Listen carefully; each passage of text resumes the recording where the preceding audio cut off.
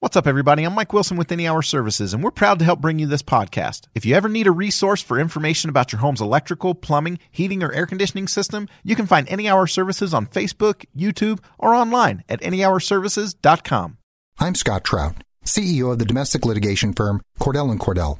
We help men deal with the life changes triggered by divorce, such as child custody and property division, among many others.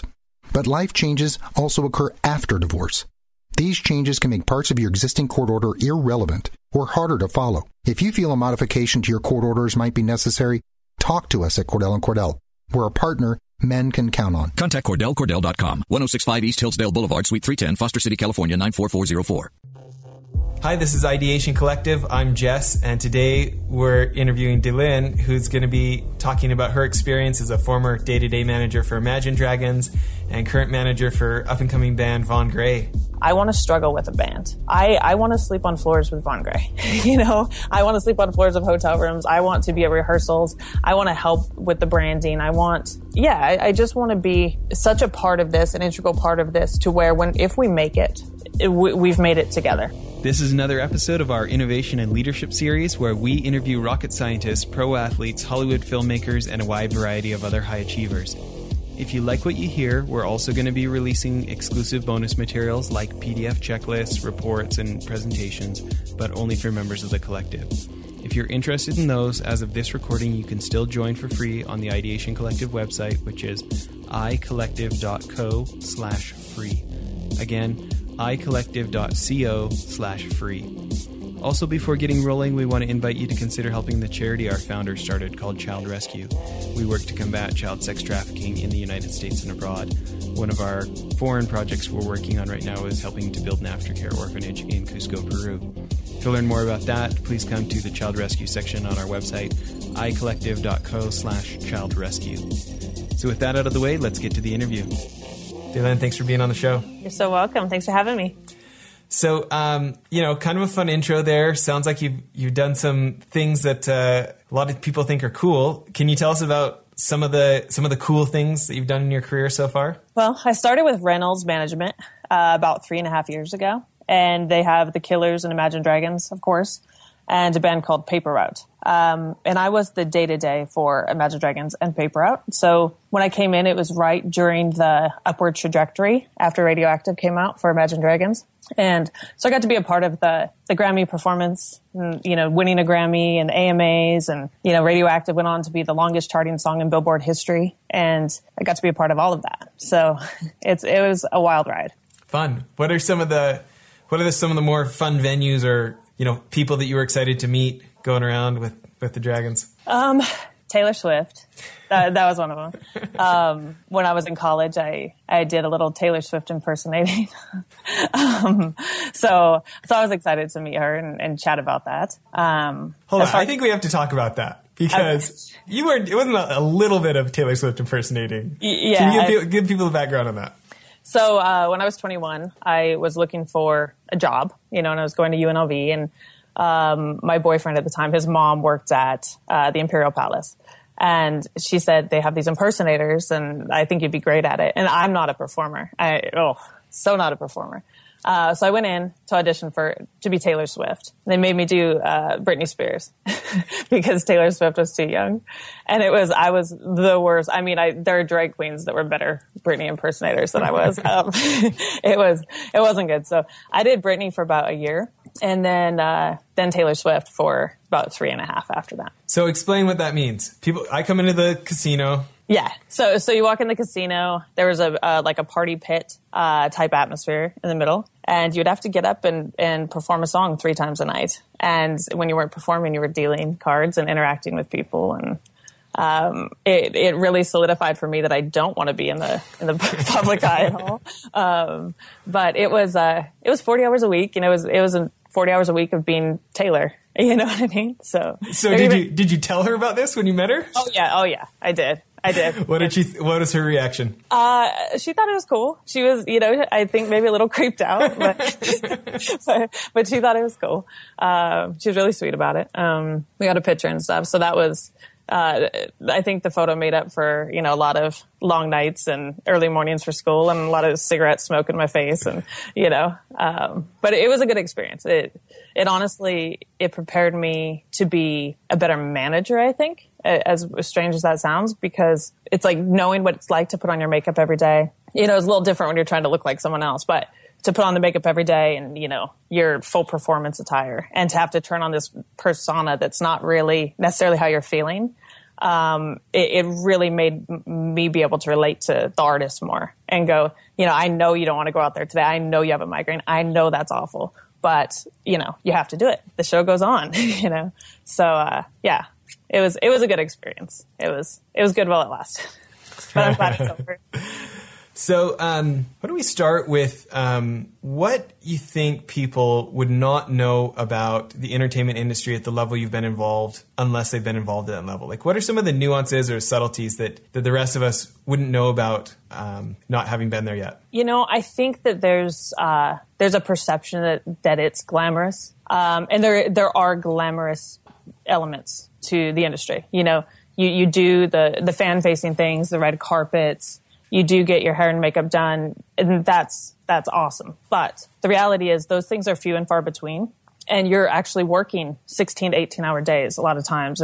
And you know, if in music you get into it because you love your craft, and it's so rare that is the focus of what you're doing. You know, you're as an artist, you're rarely in the studio because you're on the road and you're doing promo and I think that it's much more exhausting and it's a real job, you know, but it's a job that never ends for a lot of these people. And for me, that was the biggest realization is, you know, Imagine Dragons are always Imagine Dragons. They don't get to turn off that, you know, they're working all the time. It's like you go out to dinner with your family, you're still working if you end up taking photos the entire time, you know. For them, it's not as bad, but someone like a Taylor Swift or Britney Spears or something, sure, they make a lot of money. Sure, they love what they do, but they work all the time. You know, it's nonstop. And the glamour, it's all an illusion. Everything's an illusion. That's the biggest thing I think that people don't realize. So thinking about a lot of our viewers who are either entrepreneurs or they're in an organization, whether it's a charity or a corporation, that they're in charge of growing something and they're in charge of doing something. And half of that, you know, half of it's having something awesome, half of it is getting people to want it from you, right? Yeah. So many people recognize the benefit of getting involved with somebody who's in the public eye as a way to promote what they're working on. Obviously, we met through the wonderful Lindsay Hadley and Time Machine.do. Sure, I love Lindsay. And those guys. And we should talk about Lynn some more here. Yeah. But what advice would you have for people who they want to partner with people who already have a reputation, who are likely getting hit up all the time for, don't you want to do this for us? Mm-hmm, mm-hmm. I think that being consistent is the most important thing. I think, you know, I've worked with a lot of very successful people and, you know, I've been fortunate to be in rooms with really some of the industry's biggest innovators. And the one takeaway is they're consistent. They email you back 30 minutes at the most from when you email them. If they say they're going to do something, they do it. So as, you know, a young entrepreneur coming up myself, I understand the importance of being consistent, being prompt, coming through with what you say you're going to come through with, you know, because you can say anything you want to say. The thing that sets the successful people apart from the ones that, you know, have all this potential, but things never seem to work out for them is that they waver in their consistency. I think that's the most important thing. And for me, that was something I struggled with in the beginning because, you know, not necessarily coming through with what I say I'm going to come through with, but understanding the importance of being reliable. You can be the smartest person in the world. You can be, you know, have such an important job, but if you're not consistent, these people won't continue to work with you. You know, you'll hit a glass ceiling where you're at. And so, do you have any tips for maybe some of us who would like to be more reliable, but maybe it's not our natural aptitude, or like tricks or examples in your life that you followed, or what would you say to someone who wants to work on that?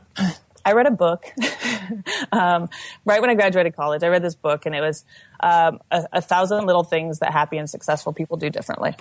It was by Mark and Angel Chernoff. They have a blog that we'll put a link. We'll put an Amazon link on the page. Please here. do. Maybe here.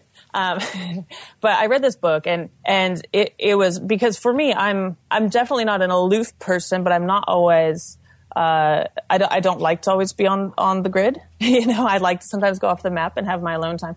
But reading that book really made me understand the importance of consistency again in my scheduling.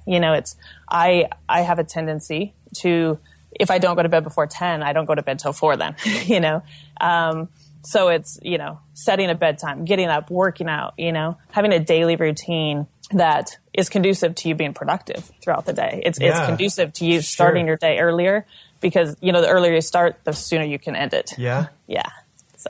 So that's really, that's really it. But I highly recommend to any entrepreneur, read that book, just, and hold yourself accountable, so often we make excuses for why we're not, I couldn't get back to you, got caught up in my outbox, I'm sure for a lot of people, kids are sick, kids do get sick. So I don't have that excuse, unfortunately, or I probably would have used it. But I think, just holding yourself accountable, being consistent, that's the only advice I have. Well, I'm glad you're like me on the whole book thing. There's all these ideas of what I know I should do. Yeah. But sometimes I find certain books help me make that internal commitment to what I actually of actually doing what I thought I should do. Right? Absolutely. If you study successful people, and that's something I do regularly, is I'm fascinated by people's stories and how they got where they got. And having been fortunate to work with, some very successful people, they're all very consistent, and that's in the way that they live their lives as well. That's not just in business. That's they're people that hold themselves accountable and that you can count on. And that's what I'm trying to model my life after in my career. I want to be someone that people want to do business with. So that's great. Yeah. Well, thinking about the success. So how long were you day-to-day manager with Dragons?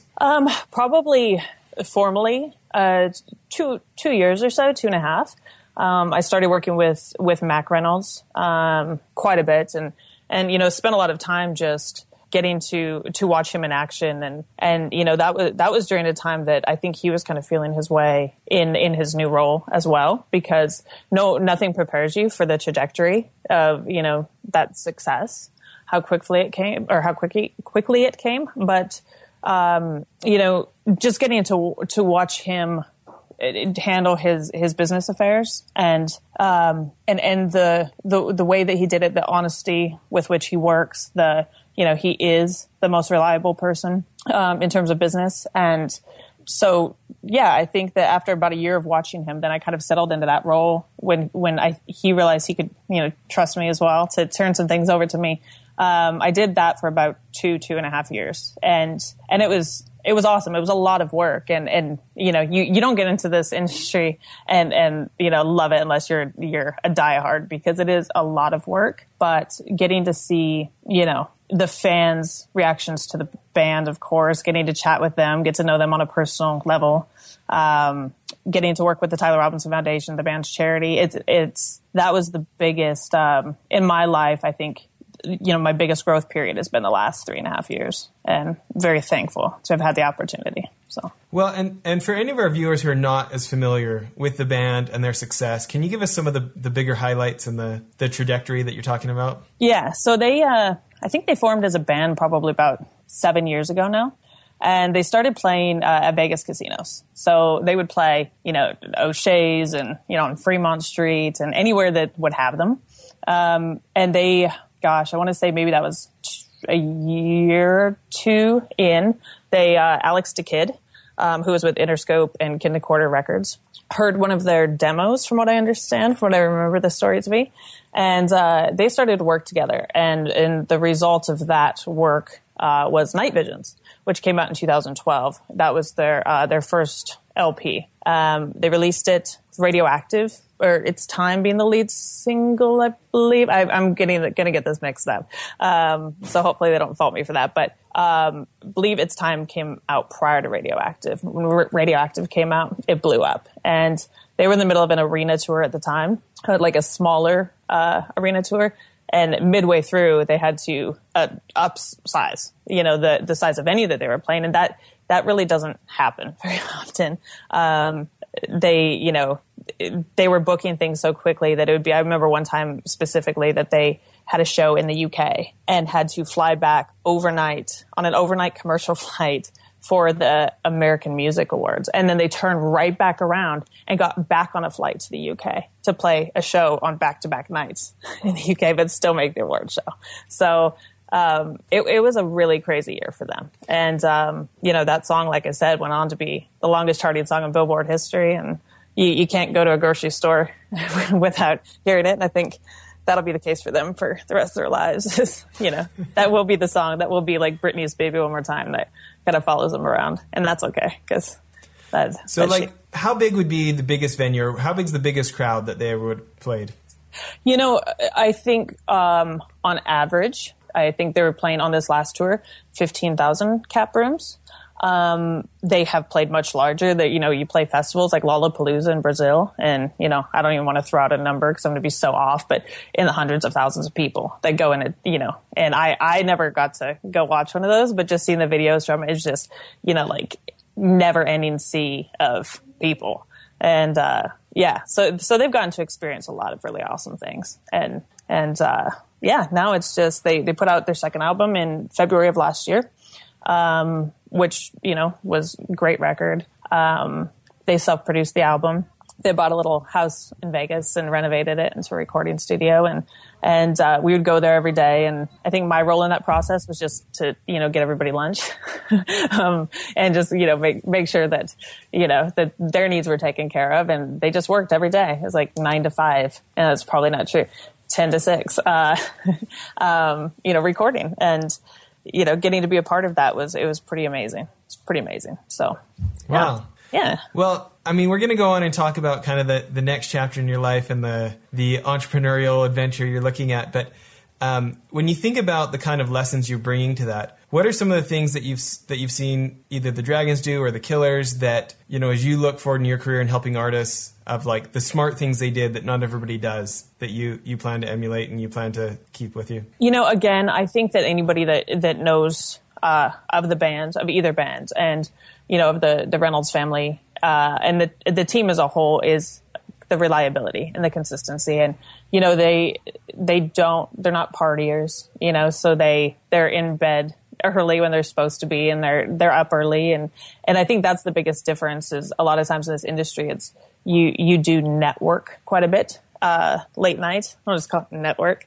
And a lot of artists, their career suffers because of that. So I learned the importance of, really getting your sleep, and, because they're being ran ragged a lot of times when they're on the road or doing promo, just, to take care of yourself. And that's mentally, physically, make sure that your basic physiological needs are met. It is the takeaway. And it sounds so silly, but that is the reason that a lot of bands don't make it, is they get caught up in the scene and the partying, and, and you're on the road, you're away from your family, and it can become a sad thing. You can start to resent your craft and your job if you're not, in touch with whether that's you're in with your inner self, and whether that's like, a spiritual thing, whatever it is for you as a person. It's so important that you stay true to your roots, and you keep that as the forefront importance in your life. So, on our other phone calls, you've talked about the Tyler Robinson Foundation and how much you've enjoyed that work. Can you tell everybody a bit more about what the foundation is and some of the things you've been able to do with them? Yeah. The Tyler Robinson Foundation was formed in 2013 by Dan Reynolds and the Robinson family. And when I say Dan Reynolds, it was their idea. And, then the entire band, Imagine Dragons band, and the family collaborated on it. But it was for a fan named Tyler Robinson, who was an avid Imagine Dragons supporter. His favorite song was It's Time. And he had cancer. And Jesse Robinson, Tyler's brother, wrote to Dan when they were playing a show in Utah, in Provo, and said, hey, just letting you know, my brother's going to be in the audience, not expecting anything, but just know we're here. He's a big fan. And so during the show, Dan said, is Tyler here? And so they kind of, everybody in the crowd pushed him up to the front. And there's this beautiful moment where Dan and Tyler singing "It's Time" together, and they put their heads together, and it's just it's beautiful. So from there, they became friends. They started texting a bunch, and Dan always tells this story how that Tyler texted him and said, like, I promise I won't use your number all the time. Like, I promise I'll keep it secret. And so they became pretty good friends. And it was when the band was on the road that they, learned of Tyler's passing. And so it was immediate that, and almost a knee-jerk reaction. It's just, we have to do something. We have to give back. Sorry, got a piece of hair in my face. We have to give back. And so they formed the Tyler Robinson Foundation, and Mac Reynolds sits on as the executive. No, he's the chairman of the board. Jesse Robinson is an integral part. The Robinson family. We just had the second annual gala in Las Vegas this year, and what the foundation does is they cover the unseen costs of pediatric cancer. So they adopt families around the country, and they pay their expenses, and the expenses that you wouldn't expect to come from, childhood cancer or having an ill child, which is, cover their mortgages, cover daycare costs for their other kids, the cost of gas, whatever it is that they need help with that gets overlooked. The Tyler Robinson foundation tries to swoop in and kind of help out. So it's the most rewarding thing in my time, with the bands and Reynolds that I was able to be a part of, and I am able to be a part of, and it's a beautiful thing. So, well, obviously it's the way that we met, as we mentioned, through Lindsay and the Time Machine campaign. And on our other calls, we've talked about people who've influenced us and stuff, and that connection, Hadley Impact Consulting, that got us together here. So let's talk about Lindsay for fun, because she's not here and we can. Yeah, absolutely. Tell me what it is that made you such a Lindsay fan.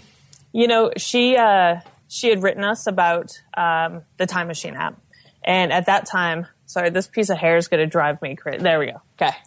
I owe it to Lindsay to not be constantly picking at my lip when I'm talking about her. So she had written us about the Time Machine app, which she had started, which, as you know, but people watching probably don't know, it incentivizes people to spend their time wisely, and it puts them up to challenges that, could benefit the amount of minutes per each challenge that you complete. There's like a tally at the end, and whatever the grand prize is, the people that have spent the most minutes then win this prize. So in our case, it was an Imagine Dragons concert, and they got to come out and yeah, some of them got to meet the band, and I don't know. Anyway, so what made me fall in love with Lindsay was she's so cool. She's so driven, and she works tirelessly to make sure that she's helping other people fulfill their dreams. And I always respect that in people. She didn't, at the time when we first met, I didn't know a lot about nonprofits, and she took every Thursday night, we started having a call at 9 p.m. and she would spend about an hour talking to me and teaching me about nonprofits and the importance of, the way that you set up certain, departments and the importance of, keeping everybody mission aligned. And, she does everything she does because she's passionate about it. None of it is for monetary gain. It's like she doesn't care. She could make $1, a year and still invest the same amount of time and passion into a project as if she was making $1 million. And that's the kind of person that I want to do business with. I want to do business with people that are passionate about what they're doing. They're doing it for the right reasons. And I fell in love with her, and she's just funny. She's amazing. She's amazing. We've got another episode with her. We'll put a link down here on the page, on your page here on ideationcollective.com to Lindsay's interview. When you think about how magnetic she is and how generous she is, and the way that people are drawn to join the entourage and help out with whoever she's helping out and stuff, what aspects of being around her and seeing her operate do you want to emulate or do you work at? I think that oftentimes when people are in business or they're conducting business, they think they have to, act a certain way and sit up straight and, be very proper. But Lindsay's just herself. She's just Lindsay. She'll call and she'll be like, dude, what's up? I had the hardest day. And, but then the next sentence will be like, but I did close this massive deal and it's going to help out, millions of kids around the world. It's like, she's just herself. And that's, for me, that's what I want to be in business. It's like, I want to be able to call out the people that I'm doing business with and go like, dude, it's been a long day, because I think that it's more relatable. It's so people can, it's a tangible thing that people can grab onto in a phone call and go, you know what? I like Daylene because she's real, and that's, that's the thing about Mac Reynolds too, is working with him is just people like him because he's real. He's a real dude. He'll tell you, almost to a fault though with him. And Lindsay's the same too. Like, oh, sorry, had to feed the kid, had to change a diaper. It's like, okay, maybe a little more business, please, Lindsay. Like maybe don't tell me everything. but I appreciate that, and that's the biggest thing. And it's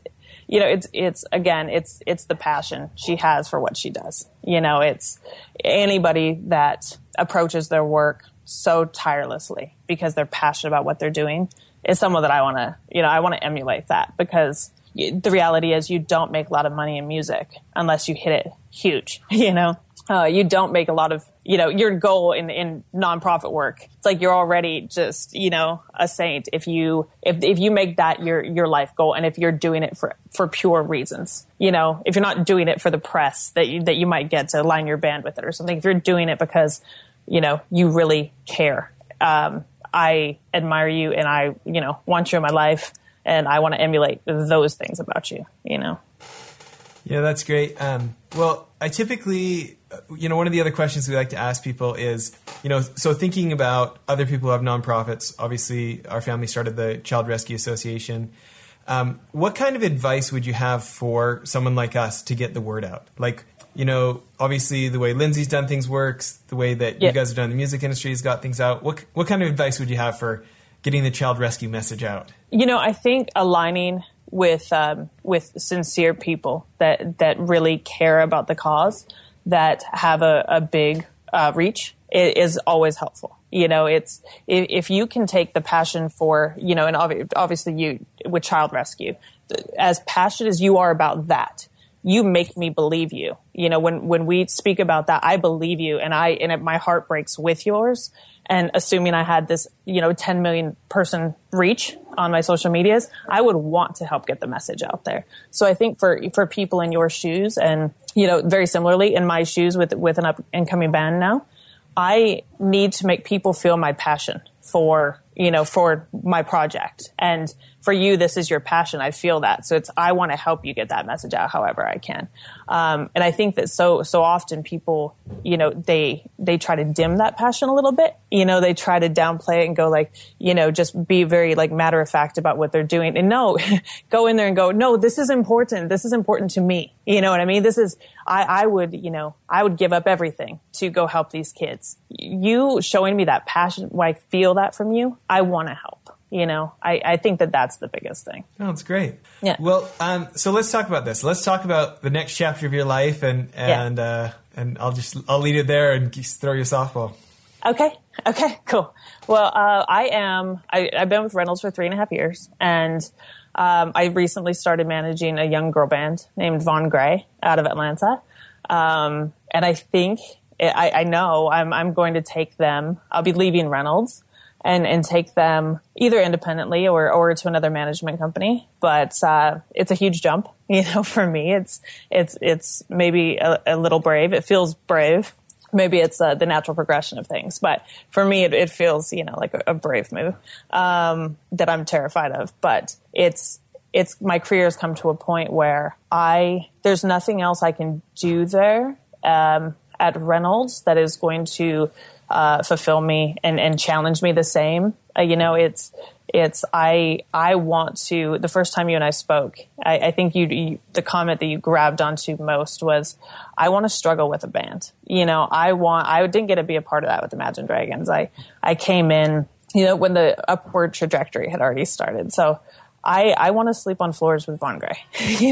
I want to sleep on floors of hotel rooms. I want to be at rehearsals. I want to help with the branding. I want, I want to be incentivized, and I just want to be such a part of this, an integral part of this, to where if we make it, we've made it together, and I loved my time with Imagine Dragons, and but I couldn't help with that. I couldn't help with that. Those pieces were already in place.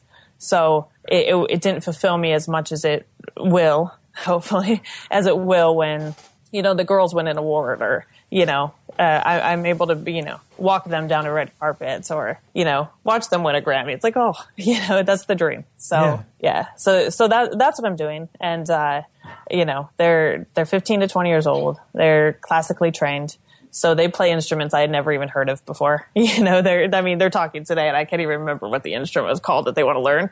It was like, I don't know. But anyway, they know how to play things that I've never even heard. It's like lap steel, I'm like, what is a lap steel? It's like, it's kind of like a guitar, but it lays on its back, and, it's tuned differently. It's like, okay, I guess that's cool. I like it, But I'm so drawn to them because they're just, they're just, the way that they approach their craft is, it's like been a full-time job since they were 5, and I heard one of them say earlier, that they use the 10,000 hour rule in their life, and to get where they're at, and that's so true. They've probably practiced 10,000 hours, and they are just some of the best musicians I've ever heard, and just so passionate. So I think I'd be remiss not to make a leap and sleep on some floors for a while if we need to, while we're getting where we're going. But. Well, that's fun. And, thank you very much for getting them on the show. For anybody on YouTube, if you come to Daylynn's page on ideationcollective.com, you can see the interview with the sisters from Von Gray. So 4 sisters, youngest is 15. Yeah. Yes. Yeah. Youngest is 15. It's Annika. It's Catherine's 20, Annika's 19, Fiona's 17, and Petra's 15. And it's been a learning curve for me because, one, I didn't realize I'd gotten, maybe not old, but it's amazing. It's amazing the difference between 15 and 28. You forget all the little milestones in between. So I just learned how to Snapchat. That was a big thing for me. I think I'm a little slow on the uptake, but the girls think I'm 75, I think. But it's been a learning curve. I've learned that I'm not as cool as I thought I once was, and coupled with just working with girls rather than guys. I was one of the only females in that rentals management firm, and our tour manager is a female, but other than that, I didn't work with many closely, and so now I'm surrounded by females all the time. It's a lot of estrogen flowing in the house, and it's a lot more hormones. So. Okay, so let's talk about this. What is there's a million bands trying to make it. There's so many young kids with a dream. Yeah. What is it about them that you're like kind of staking your future on, that you're changing your whole life around? And what advice would you have for aspiring bands to evoke that kind of commitment in, a brand name manager? I think for me it was, we probably, with Reynolds, we were vetting a lot of bands. I mean, you can imagine they get tons of submissions, every week really. And there are probably 2 or 3 that are good. With Von Gray, they reached out to us maybe 2 years ago. And they were good. They'd already played Conan. They'd already played Letterman. Sonically, they were getting to where they were going in this transition from kind of like a bluegrass folk sound to now where they're at was more like electronic based. But they had something about them. They had this passion, in the way they played. And for a 15-year-old, little girl to make you believe when she's singing a love song, I knew there was something different. And after talking to them, for maybe 6 months, we had decided, it's just not the right time for us. And, we could have told them that, it's not something that we can do now. But I flew myself out to South by Southwest to watch them play. Cause I couldn't leave them alone. It was like maybe 6 months had passed. I just couldn't leave these girls alone. I just wonder what Von Gray is doing and, wonder how they're doing. And so I went and watched them play and, it's these, young girls in a bar, just this tiny little venue. And I walk in and I had, somebody from Spotify with me and somebody from Gibson Guitars and I was super confident, obviously, that they'd kill it, but their sound went out. halfway through, and they're kind of looking at each other. They're scared. They've got these like big X's on their hands because they're the only ones not 21 in there. And, as my heart was breaking for them, I was kind of going, okay, these are my girls, I think, because they pulled it together and they killed it, the rest of the set. And just meeting them and you can tell when you meet someone, there's something different about a star to me. There's something different. There's a different passion in their art, their artwork, their art form, whatever it is. There's a different passion with which they approach it. And those girls, they have something about them. It's like, I've heard it described about Britney Spears many times. It's like a fairy dust. It's like when you meet them, you feel like you're in the presence of a celebrity. Well, I felt like that with all four of them, So I'm like, yes, I'll take all four of you and your mom, So that's really it. It's just, you're rarely going to find musicians that are this young that have not been to Berklee or, one of the most elite schools in the country, that are in college, let alone 15 to 20 years old, So I'm excited about them. And I think anybody that hears them, anybody that sees them do what they do will be excited about them. So. It was funny for me in the interviews, right? We were taking turns, and Fiona, who's 17, she's still in high school. Her level of personal responsibility and organization, I feel legitimately shown up, right? I'm like, wow, I should really be taking notes here. Yeah, I know. Oh my goodness. I would never admit this to them, but I'm sure they're going to see it now.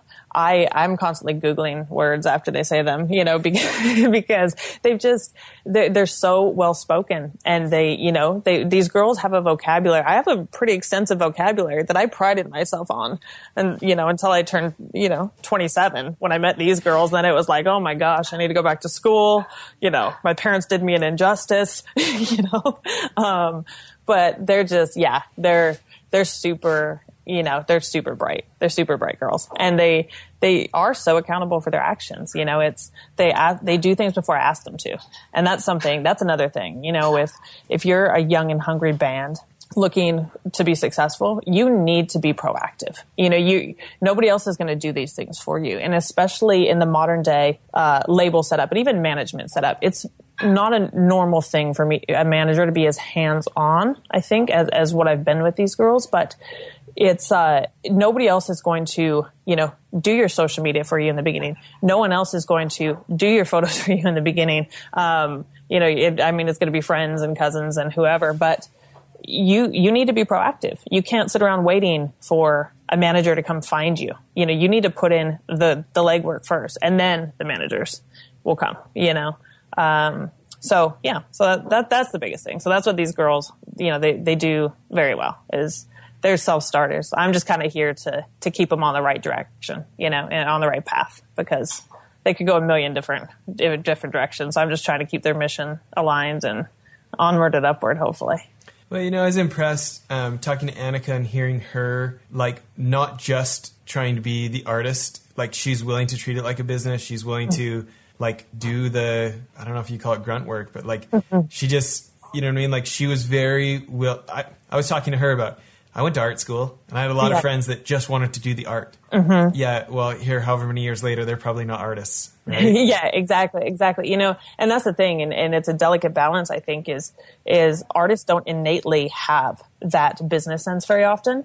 They're not supposed to, you're supposed to, just create and then rely on people like myself that don't have that ability to create, to then, distribute your work on, a mass scale. But the girls are fortunate in that their parents are highly educated and highly intellectual people. And, their dad would sit them down for weekly meetings from the time that they were very, very young, and so even now I get nervous to talk to Mr. Von Gray because, they're a very business oriented family, but it's important, it's important. It's, if you don't have that side to what you're doing in your craft, it's so easy for people to take advantage of you.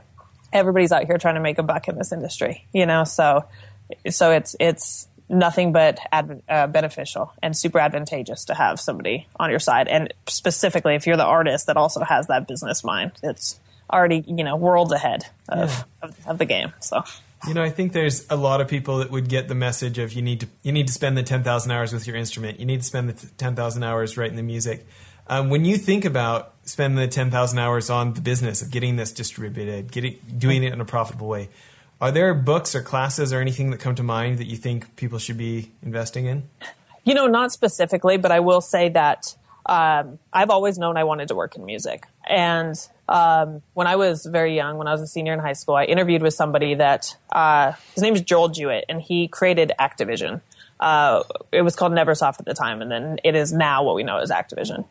And he had said, I would hire you, but I want you to go to school and I want you to learn how people move, take dance courses, go learn another language. And at the time I was thinking I know how people move, who are you to tell me, but I ended up going to art school. I went to a private school in Las Vegas, with the intention of studying video production to direct music videos. But as soon as they asked me to write a commercial treatment, I'm like, oh, you don't get my vision. I want to be a music video director. Bye. So I left that, went to business school. Along the way, I took little courses that have been so beneficial to me in my career. I took, Photoshop courses. I took Final Cut. I took law classes. Business. I ended up having 6 different majors. But everything I did has led me to where I am right now, which is my skill set. I've got, so many skills to draw from. When I left my Taylor Swift job, I just started a marketing company because I needed a way to make money. I learned how to build websites and code and all of those things. All of those things that you can do that are kind of like ancillary skills that you can pick up along the way, you should be doing them, as an entrepreneur, because you start your business, you start your nonprofit, you have no one to build your website. Gosh, if you had that in your wheelhouse, it saves you time, money, and, really you're not waiting on people, and having to rely on others. So that's my advice. That's such great advice. You think about, and today when you can get on squarespace.com or something for $10 a month, have something that's mobile optimized, has an e-store, right? Yeah. Or you can pay $20 a month and get on lynda.com and watch those how to do Photoshop, how to do Final Cut, how to do After Effects videos. Absolutely. I mean, it's 10 hours and then you have to practice, but yeah, absolutely. You start realizing what you have to pay the designers if you don't learn it yourself, right? Mm-hmm. Yeah, absolutely. For a young entrepreneur, it's amazing how people have been kind of brainwashed to believe that they need to use the best of the best and the professionals that have an LLC and, that's not true. You can do most of these things on your own. It's like for a startup, it's like you can build your own website. You can, you can handle your own finances. You can, you can do everything and pretty much independently in the beginning if you know what you're doing, but so many people, they spend so long trying to do things the way that they think that they should be doing them, trying to go through other channels rather than taking that time to develop the skill for themselves. That I think that's the biggest, another huge thing that sets the successful people apart from those that, are sitting around waiting and relying on other people all the time. So. That's great. Yeah. So thinking about, things you observed that worked well for Dragons and their promotion, can you think of any specifics that, maybe weren't just an industry gimme that you saw happen that you guys are going to try to emulate, or just things that you were impressed with, how they were done? The Dragons, more so than almost any other band I've ever seen, care about their fans and giving them unique experiences that, other bands just are, they just don't. So, for example, what's an example? Yeah, great. Okay, so the Smoke and Mirrors album came out last February, and the band flew 200 fans from all over the world out to Las Vegas. We did, I say they did a treasure hunt where it was online. It was like, giving all these clues to the fans. And I don't remember what they were specifically now, but the first people to figure it out via Twitter, and then just some of the diehard fans, they flew out to Las Vegas, put them up at the Cosmopolitan Hotel, who was gracious enough to host everyone. And they let them preview with the album before it came out and then surprised them. It's like we did this huge art gallery activation with Tim Cantor's artwork. It's if you haven't checked him out, do. He's incredible. He did all of the artwork for the Smoke and Mirrors album. But we did a big, art gallery activation where we had everyone come in, and it was like silent disco. You got on board with us, and they got to hear the album before anyone else. And it's like just watching 200 people walk around silently. And it's like the band's biggest fans in the world, you know, walking around silently, just looking at this artwork. And then the band popped in at the very end and surprised them. It was a really beautiful thing. And I remember at the time thinking, like, you know, why didn't Britney do this when I was a kid? You know, why didn't some of my favorite bands, you know, but they care about things like that, and they do it regularly. You know, they're always focused on giving back, because those are your consumers. You know, you're not looking for, you know, just to have somebody buy your single tomorrow when it comes out. You're looking to have lifelong fans. And in order to establish that relationship, you need to give them things to hold on to, like tangible things, you know, that it's you giving back, showing them that you appreciate your position, you know, and understand that they put you there. So with Vaughn Gray, you know, they also have a great appreciation for the people that have followed them around since they were little girls, you know, playing at weddings and things. I think we're going to do a lot of things to show those people that we appreciate them, and you know, hopefully continue to grow the reach so that we can, you know, pick up more of them and serve them you know, with the content that they're looking for. So I love that. Super serve them. Super serve. Yeah. We need to make shirts about that. Yeah. Yeah. You know, it's interesting as you talk, I just think about kind of in some of the consulting I've done and how much lip service in the corporate world is paid to customer service versus, you know, how many brands can realistically say they super serve. Yeah, absolutely. Absolutely. You know, yeah. you talk about Vegas. I got to go on one of those tours at Zappos, the online place, right? And they're like, they bake it into the DNA, right? Oh yeah. Oh, it's Tony Hsieh over there. It's like, everybody should go tour Zappos if you get the opportunity, because they've got it right. It's the corporate culture. You know, you go in there, you want to work there. I mean, I'm sure you did. It's like, you know, you're in there and you're like, hey, Tony, you know, if you have any openings, call me. Because it's, you know, they've got games and they've got break rooms that are just, it's where I want to hang out on my free time. You know, like I don't even work there and I want to go hang out on my free time there. So it's their corporate culture. And when your employees feel that way, and, you know, they're fulfilled in what they're doing and they feel like they're being treated well, then they treat your customers well. You know, it's pretty amazing. If Tony Hsieh wrote a book, and of course I'm going to draw a blank on what it was, but Delivering Happiness. What's that? Delivering Happiness. Yes. Everyone should check it out. I love that book. It was the first time, I was in college when I read it, and it was the first time I learned about, drop shipping, and I don't know. He's just an interesting guy. Everybody should check him out. Yeah, good call. We'll put a link to it here on the page. Yeah. One of Lindsay Hadley's other friends, Amanda Slavin, has that.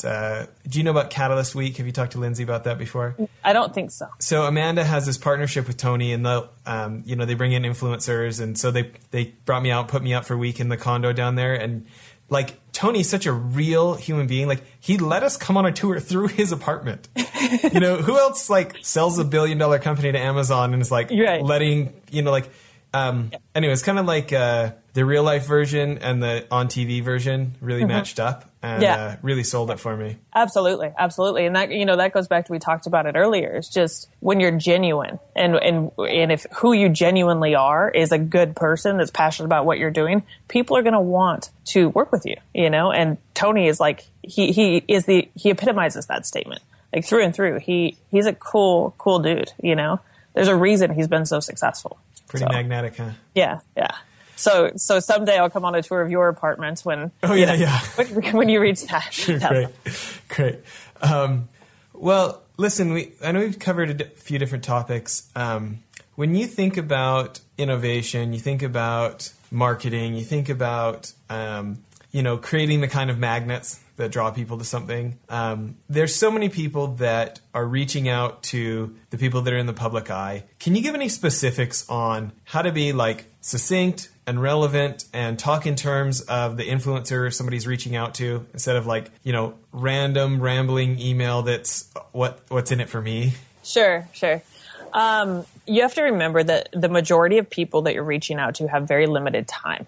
And I think the biggest mistake that people make when they're first starting and green to whatever industry you're in is to feel the need to explain in such great detail in your first email what you're trying to do.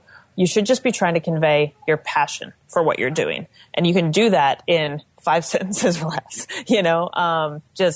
hi, this is who I am. This is the cause. I'm super passionate about it. This is who else we're aligning with. This is who we've reached out to. Can we jump on a call? It should be really succinct, like you said, because people have a tendency when they get, nervous or they're really trying to make you believe what they're doing and in their mission to send an email that's this long. Well, it's never going to get read.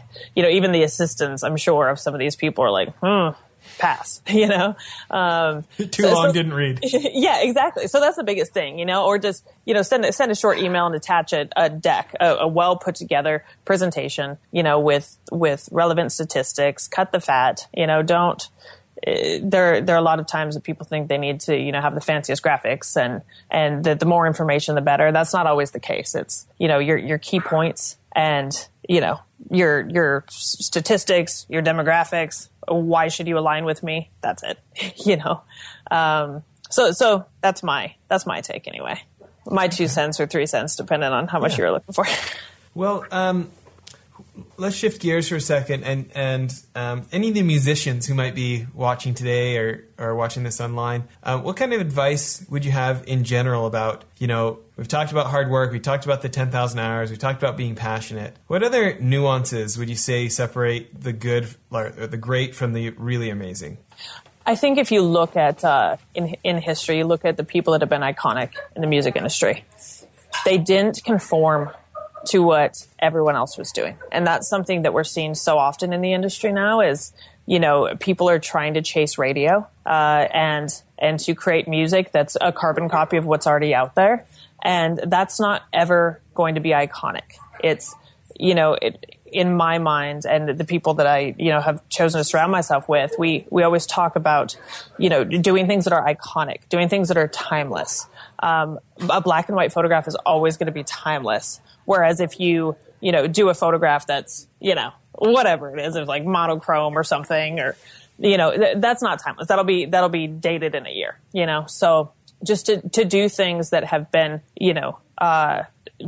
consistent throughout the decades. Elvis Presley was timeless. Nobody was doing what he did. Michael Jackson, nobody was doing at the time what Michael Jackson did. There'll never be another Prince. It's like you can go through the list of who you would call icons, and they didn't conform. They didn't conform in their styling. They didn't conform in their sound. They did, but they did very traditional, iconic things in their, in their marketing. The black and white photographs, the fonts that they used. That's my advice. That's my advice. Just, you're going to walk into a record label and they're going to be scared. They'll be scared of different. And, nobody that we remember, nobody that you would reference as being the greatest of all time was ever scared of being different. That's just who they were.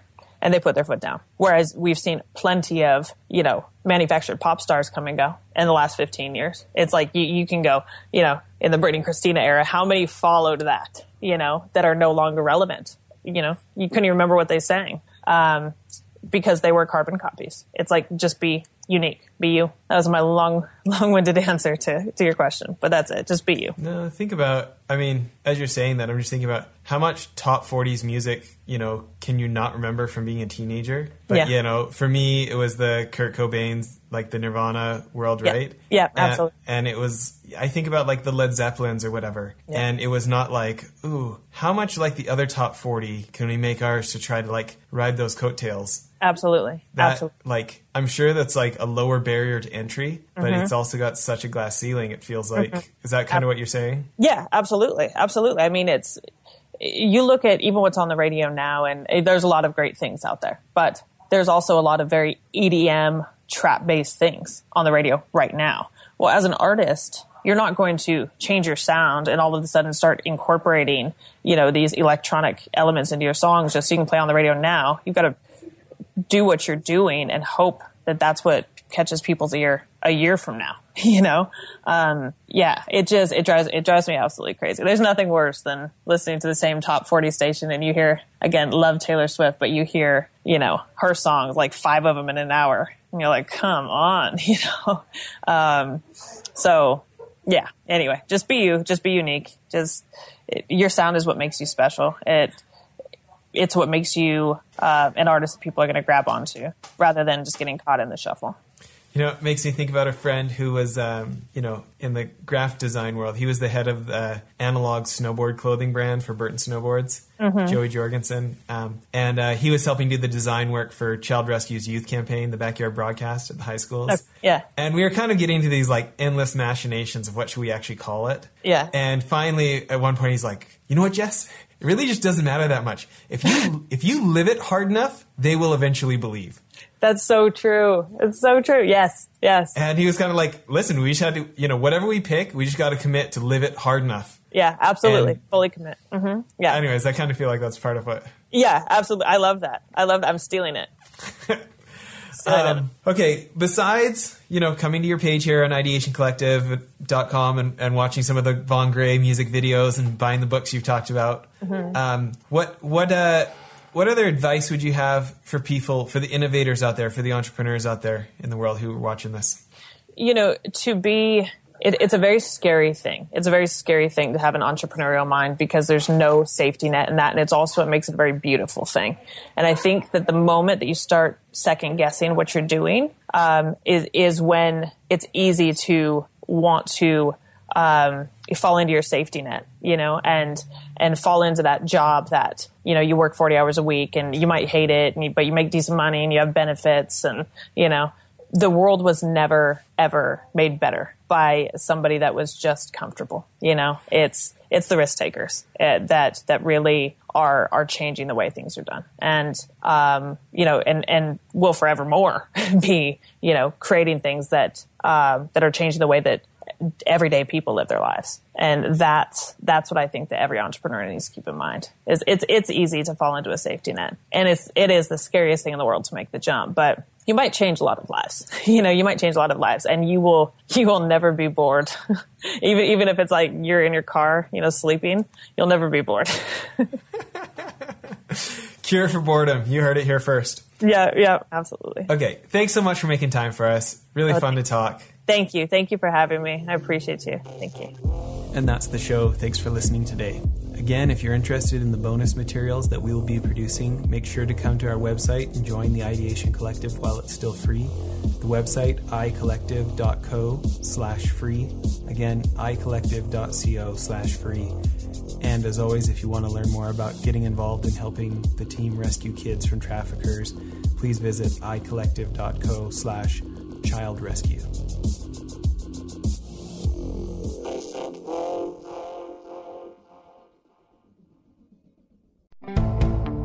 Now's the time to find your color, your paint, and everything to get started during Red, White, and Blue savings at the Home Depot. Transforming your room is easier than ever. With the best deals online and in-store, you can confidently select your color and the tools for your next paint project. Get a colorful new experience and the right paint for the right price. Save $10 on 1 gallon and $40 off 3 and 5 gallons for a limited time only at the Home Depot. More saving, more doing. Limit 25 gallons per household. See store for details.